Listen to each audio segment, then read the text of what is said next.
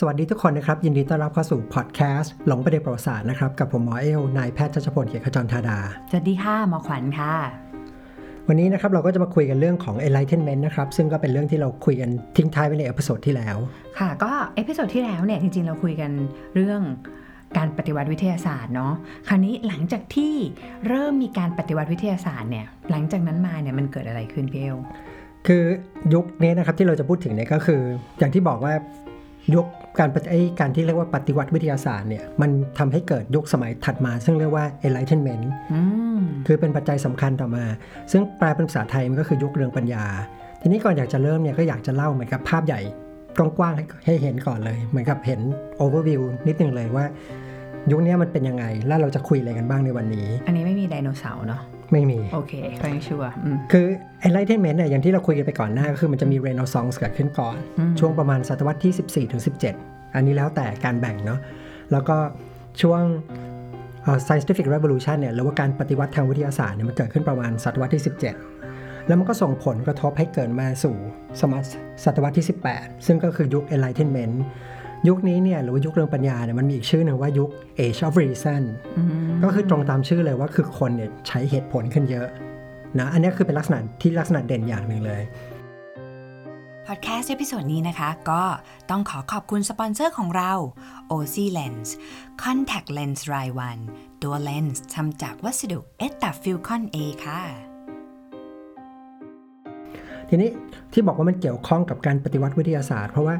ครั้งที่เราคุยกันว่าการปฏิวัติวิทยาศาสตร์นำไปสู่ความคิดกระบวนการที่จะเข้าใจธรรมชาติ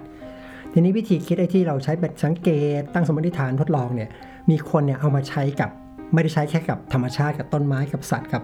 ดวงดาวแล้วแต่เอามาใช้กับสังคมมนุษย์ทีนี้ความสำคัญเนี่ยคือปกติเวลาเราคุยเรื่องพวกนี้เราจะเริ่มจากการที่ว่ามันเกิดขึ้นจากอะไรมันมีหน้าตาเป็นยังไงเสร็จแล้วเราก็จะคุยผลกระทบใช่ไหมเราอยากรู้เพราะว่าปกติเวลาเราศึกษาพวกนี้เราอยากจะรู้ไงว่าไอ้สิ่งนี้มันเกิดขึ้นแล้วเนี่ยมันมีผลกระทบยังไงเปลี่ยนสังคมยังไงคือเราพยายามจะเข้าใจที่มาที่ไปยุค Enlightenment เนี่ยมันก็นำไปสู่การเปลี่ยนแปลงใหญ่ๆ2 อย่างด้วยกันก็คือเรื่องของการปฏิวัติอเมริกานะหรือที่เรียกว่า American Revolution ซึ่งมันจะเป็นเรื่องของสาเหตุหรือปัจจัยสำคัญที่นำไปสู่ที่ชาวอเมริกันอยากจะแยกตัวจากอังกฤษอันที่2เนี่ยนำไปสู่การปฏิวัติฝรั่งเศสซึ่งก็เป็นเหตุการณ์สำคัญอันนึงของประวัติศาสตร์ต้องบอกว่าเป็นของประวัติศาสตร์โลกด้วยก็คืออันนึงเนี่ยเป็นการแยกตัวจากการเป็นอาณานิคมแต่ว่าอีกอันนึงเนี่ยเป็นการแยกตัวจากระบอบจริงๆอเมริกาเนี่ยต้องบอกว่าเป็นอังกฤษที่แยกตัวจากระบอบเก่าเหมือนกันแต่ว่าไอ้ตรงเนี้ยพี่อาจจะเก็บไว้คุยตอนที่เราคุยเรื่องของ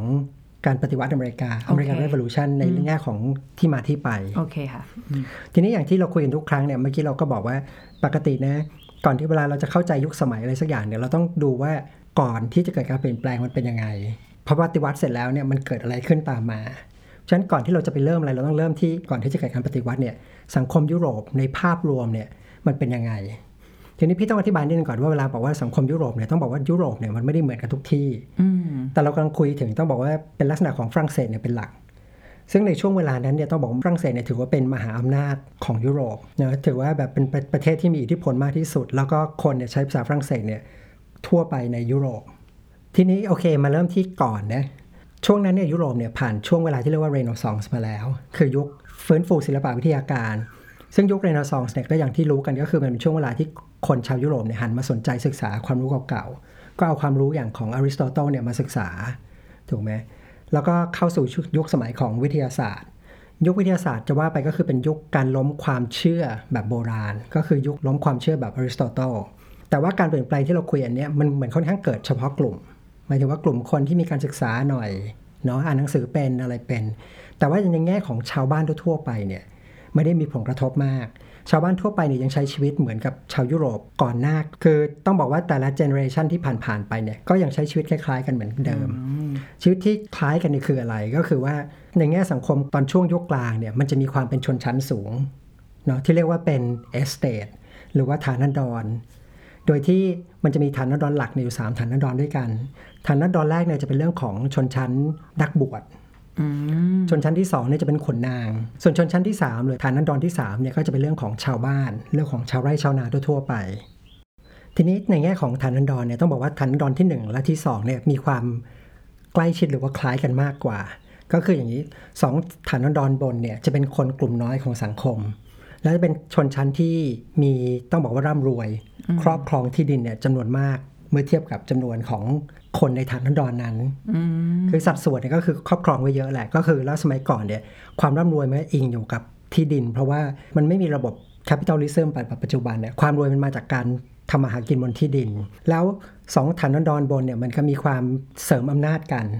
เพราะว่าศาสนาเนี่ยก็จะบอกว่าชนชั้นฐานันดรคืออย่างกษัตริย์และขุนนางเนี่ยก็ได้รับการอำนาจมาจากพระผู้เป็นเจ้าเพื่อที่จะมาปกครองถูกไหมส่วนกษัตริย์เองเนี่ยก็ต้องอุปถัมภ์สถาบันศาสนามันเลยทำให้2ฐานันดรเนี้ยมันมีผลประโยชน์ร่วมกันแล้ว2ฐานันดรเนี้ย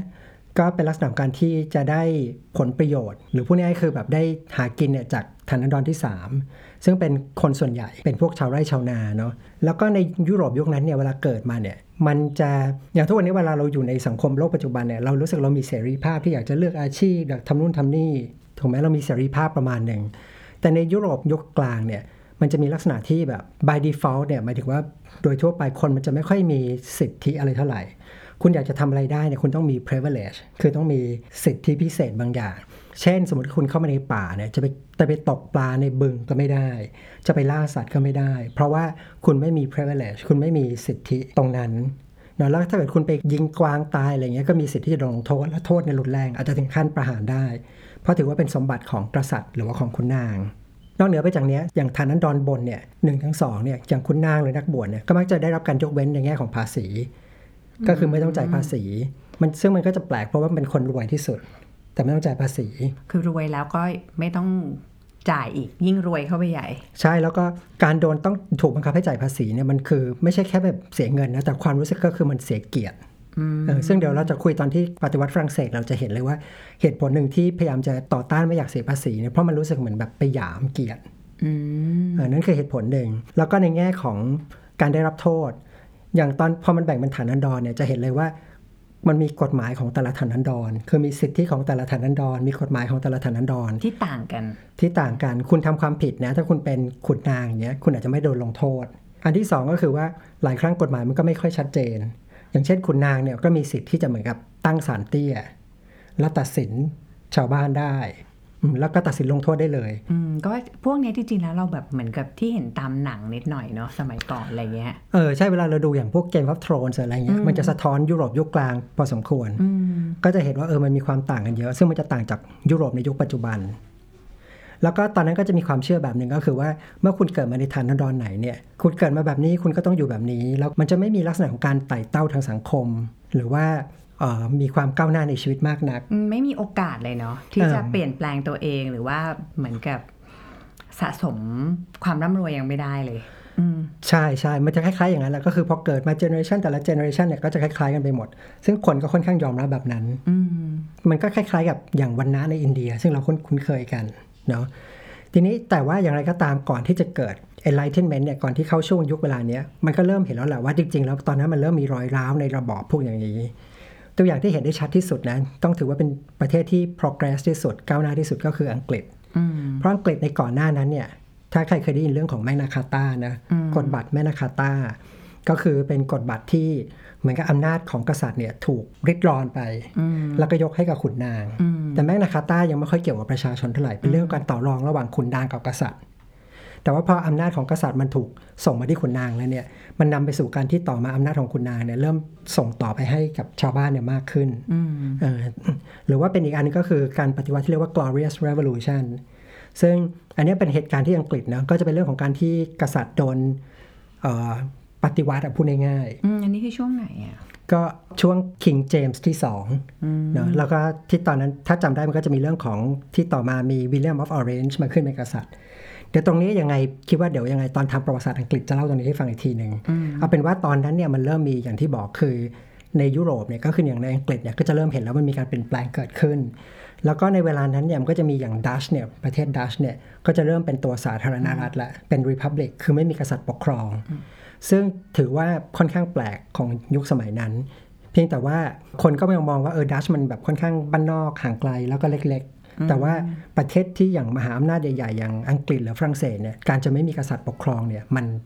มันเกินจินตนาการไปนิดนึงเข้าใจแต่ว่าทั้งนี้ทั้งนั้นในการเปลี่ยนแปลงอย่างที่พี่ยกตัวอย่างมาทั้งหมดเนี่ยมันคือเริ่มเป็นตัวอย่างให้เห็นถึงการที่มีการกระจายอำนาจที่ไม่เคยมีมาก่อนใช่และอีกอย่างหนึ่งที่น่าสนใจก็คือยุคสมัยนี้มันมีชนชั้นใหม่เกิดขึ้นมาซึ่งเป็นชนชั้นที่เรียกว่าต้องบอกว่ามันไม่เข้ากับทันรันดรไหนคืออย่างที่เราคุยกันไปก่อนหน้าช่วงนี้ยุโรปมันเริ่มมีการเดินเรือเนี่ยไปค้าขายกับต่างประเทศมากขึ้นหมายถึงค้าขายกับทวีปต่างๆมากขึ้นมีการไปสร้างอาณานิคมทีนี้มันมีกลุ่มคนที่เรียกว่าคือทันยุคสมัยคือช่วยโอกาสนี้ไว้ได้เนาะแล้วก็สามารถที่จะทำการค้าขายและร่ำรวยขึ้นมาคนกลุ่มนี้เนี่ยมันเป็นชนชั้นกลางกลุ่มใหม่ซึ่งไม่เข้าฐานะไหนเลยฐานะดอนไหนเลย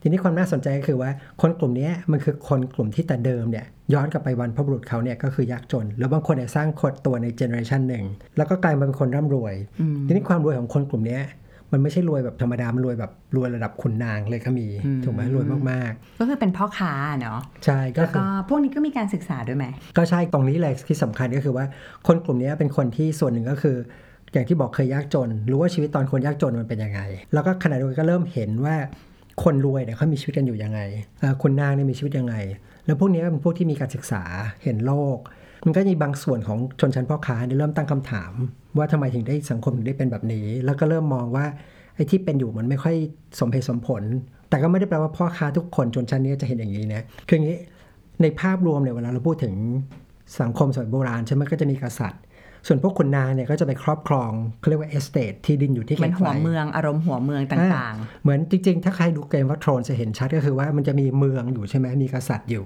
่แล้วก็ตรงเมืองก็จะมีพ่อค้ามีอะไรพวกขุนนางต่างๆก็จะไปอยู่ที่ไกลๆ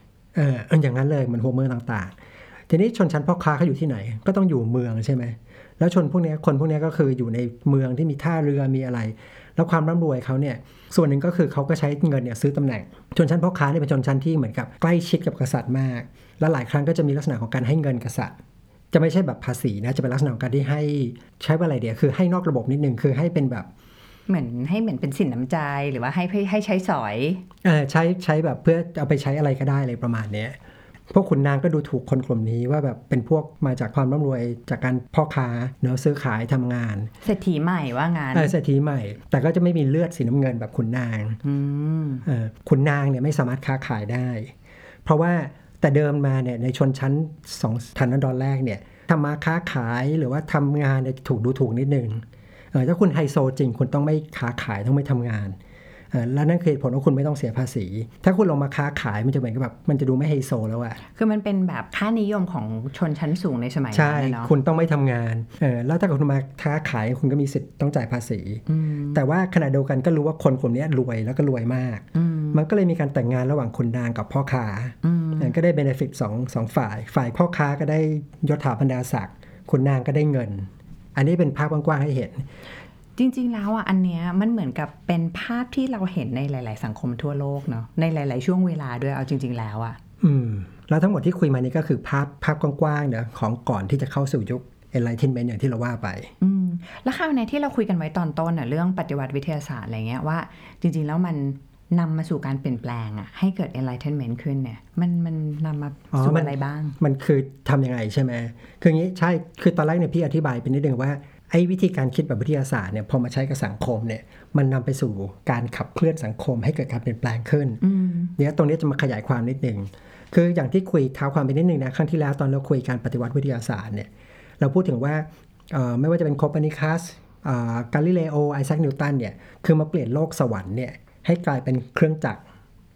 รกลที่สามารถถ้าเราเข้าใจการทำงานของฟันเฟืองเข้าใจทำงานของกฎต่างๆเนี่ยเราก็จะเข้าใจการทำงานของสวรรค์ได้ว่าจริงๆแล้วเนี่ยสวรรค์หรือว่าจักรวาลเนี่ยมันก็สามารถอธิบายได้ด้วยกฎเกณฑ์อะไรหลายๆอย่างใช่ที่เป็นวิทยาศาสตร์แล้วก็ร่างกายมนุษย์อย่างวิลเลียมฮาวีก็บอกว่าร่างกายมนุษย์เป็นเครื่องจักรที่เข้าใจได้ทีนี้ตรงนี้สำหรับใครที่ยังนึกภาพไม่ออกนะอธิบายนิดนึงครั้งที่แล้วอาจจะไม่ได้พูดแต่ว่าคือนึกออกไหมร่างกายทุกวันนี้เวลาเราพูดถึงเราจะถึงแบบร่างกายมันเป็นแบบทางเดินอาหารเนี่ยเป็นท่อทุกครั้งเราใช้แบบการบางประมาณเนี่ยจะเป็นแบบเป็นท่อเป็นปั๊มเป็นคอมพิวเตอร์อะไรก็แล้วแต่มีระบบต่างๆเนอะหลายๆระบบทำหน้าที่ของตัวเองอะไรแบบเนี้ยแต่ว่าในยุคก่อนหน้านั้นเนี่ยก่อนที่จะมีเหมือนร่างกายมนุษย์มันเหมือนเป็นอะไรที่แบบเหมือนพลังเนี่ยนึกออกป่ะเหมือนพลังชีพลังอะไร คือไอเดียของการแพทย์ตะวันตกหรือว่าในแง่ของจักระของหรือว่าชีอะไรอย่างเงี้ยที่แบบร่างกายเวียนไปด้วยพลังงานต่างๆชีพจรนะคะสำหรับคนที่ดูหนังจีนคือจะไม่ได้มองว่าแบบไม่ได้มองว่าอวัยวะต่างๆเนี่ยมันปั๊มมันบีบตัวมันจะมองว่าเป็นการส่งพลังงานระหว่างอวัยวะต่างๆซึ่งตอนนั้นในการแพทย์ทั่วโลกเนี่ยคิดอย่างไรหมดหมายถึงว่าสมัยโบราณวิลเลียมฮาร์วีเนี่ยทำให้แบบทุกอย่างมันกลายเป็นเครื่องจักรกลกักในร่างกายคนทีนี้เนี่ยไอ้หลักการที่ว่าเฮ้ยเราสามารถเข้าใจสวรรค์ได้สวรรค์เป็นเครื่องจักรมันมีกฎหรืออย่างร่างกายมนุษย์พอเราเข้าใจกฎเราจะเปลี่ยนแปลงบางอย่างได้พอมาใช้กับสังคมเนี่ยคือคนก็เลยเกิดความรู้สึกว่าถ้าสวรรค์ยังเข้าใจได้แบบนี้นะถ้าร่างกายมนุษย์เนี่ยยังเข้าใจด้วยวิธีคิดแบบนี้ได้เนี่ยสังคมมนุษย์เนี่ยมันก็ควรจะเข้าใจด้วยเหตุผลอย่างนี้ได้มันก็น่าจะมีกลไกบางอย่างอยู่แล้วถ้าเราเข้าใจกลไกของมันเนี่ยเราจะปรับให้มันดีขึ้นได้ถูกไหมอันนี้คือไอเดียที่บอกว่าพอมันเป็นเอาแบบวิทยาศาสตร์มาใช้เนี่ยมันก็เลยมีผลกระทบกับสังคมทีนี้อย่างแต่เดิมเนี่ยเราคุยกันมาตอนแรกเนี่ยเราบอกว่าสังคมสมัยนั้นมันเน้นความศรัทธาคือสังคมสมมติคุณเกิดมาในยุคนั้นนะแล้วคุณถามว่าทำไมต้องเป็นอย่างนี้สมมติลูกถามทำไมเราต้องเป็นใช้ชีวิตแบบนี้พ่อแม่ปู่ย่าตายายก็จะบอกอ้าวก็ทำอย่างนี้กันมาตลอดแล้วก็มันก็เป็นอย่างนี้ลูกก็ต้องเป็นแบบชาวนาอย่างนี้ไปเป็นชาวไร่ไปแล้วอยากจะเป็นอัศวินได้ไหมอยากไปรบอะไรเงี้ยบอกไม่ได้คุณเกิดมาในสถานะดอนไหนคุณต้องใช้ชีวิตแบบนั้นเพราะอะไรเพราะว่าชีวิตที่เป็นอยู่ทุกวันนี้มันก็เหมือนกับแบบโดนกำหนดมาแล้วแล้วไม่ได้กำหนดมาจากแบบกษัตริย์หรือจากอะไรนะมาจากพระเจ้านี่คือกฎธรรมชาต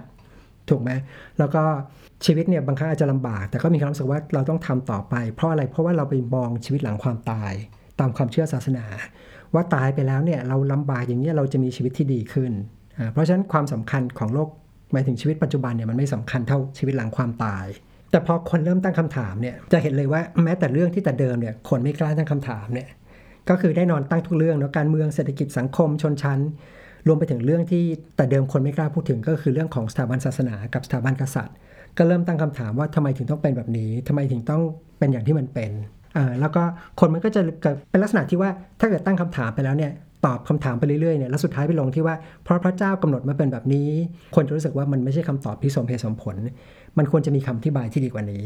้แล้วก็ถ้าอะไรไม่สมเหตุสมผลควรจะเปลี่ยนแปลงอันนี้คือหัวใจแบบช่วงนั้นเนี่ยคนมันเป็นอย่างเงี้ยเนี่ยมันแบบอินเทรนด์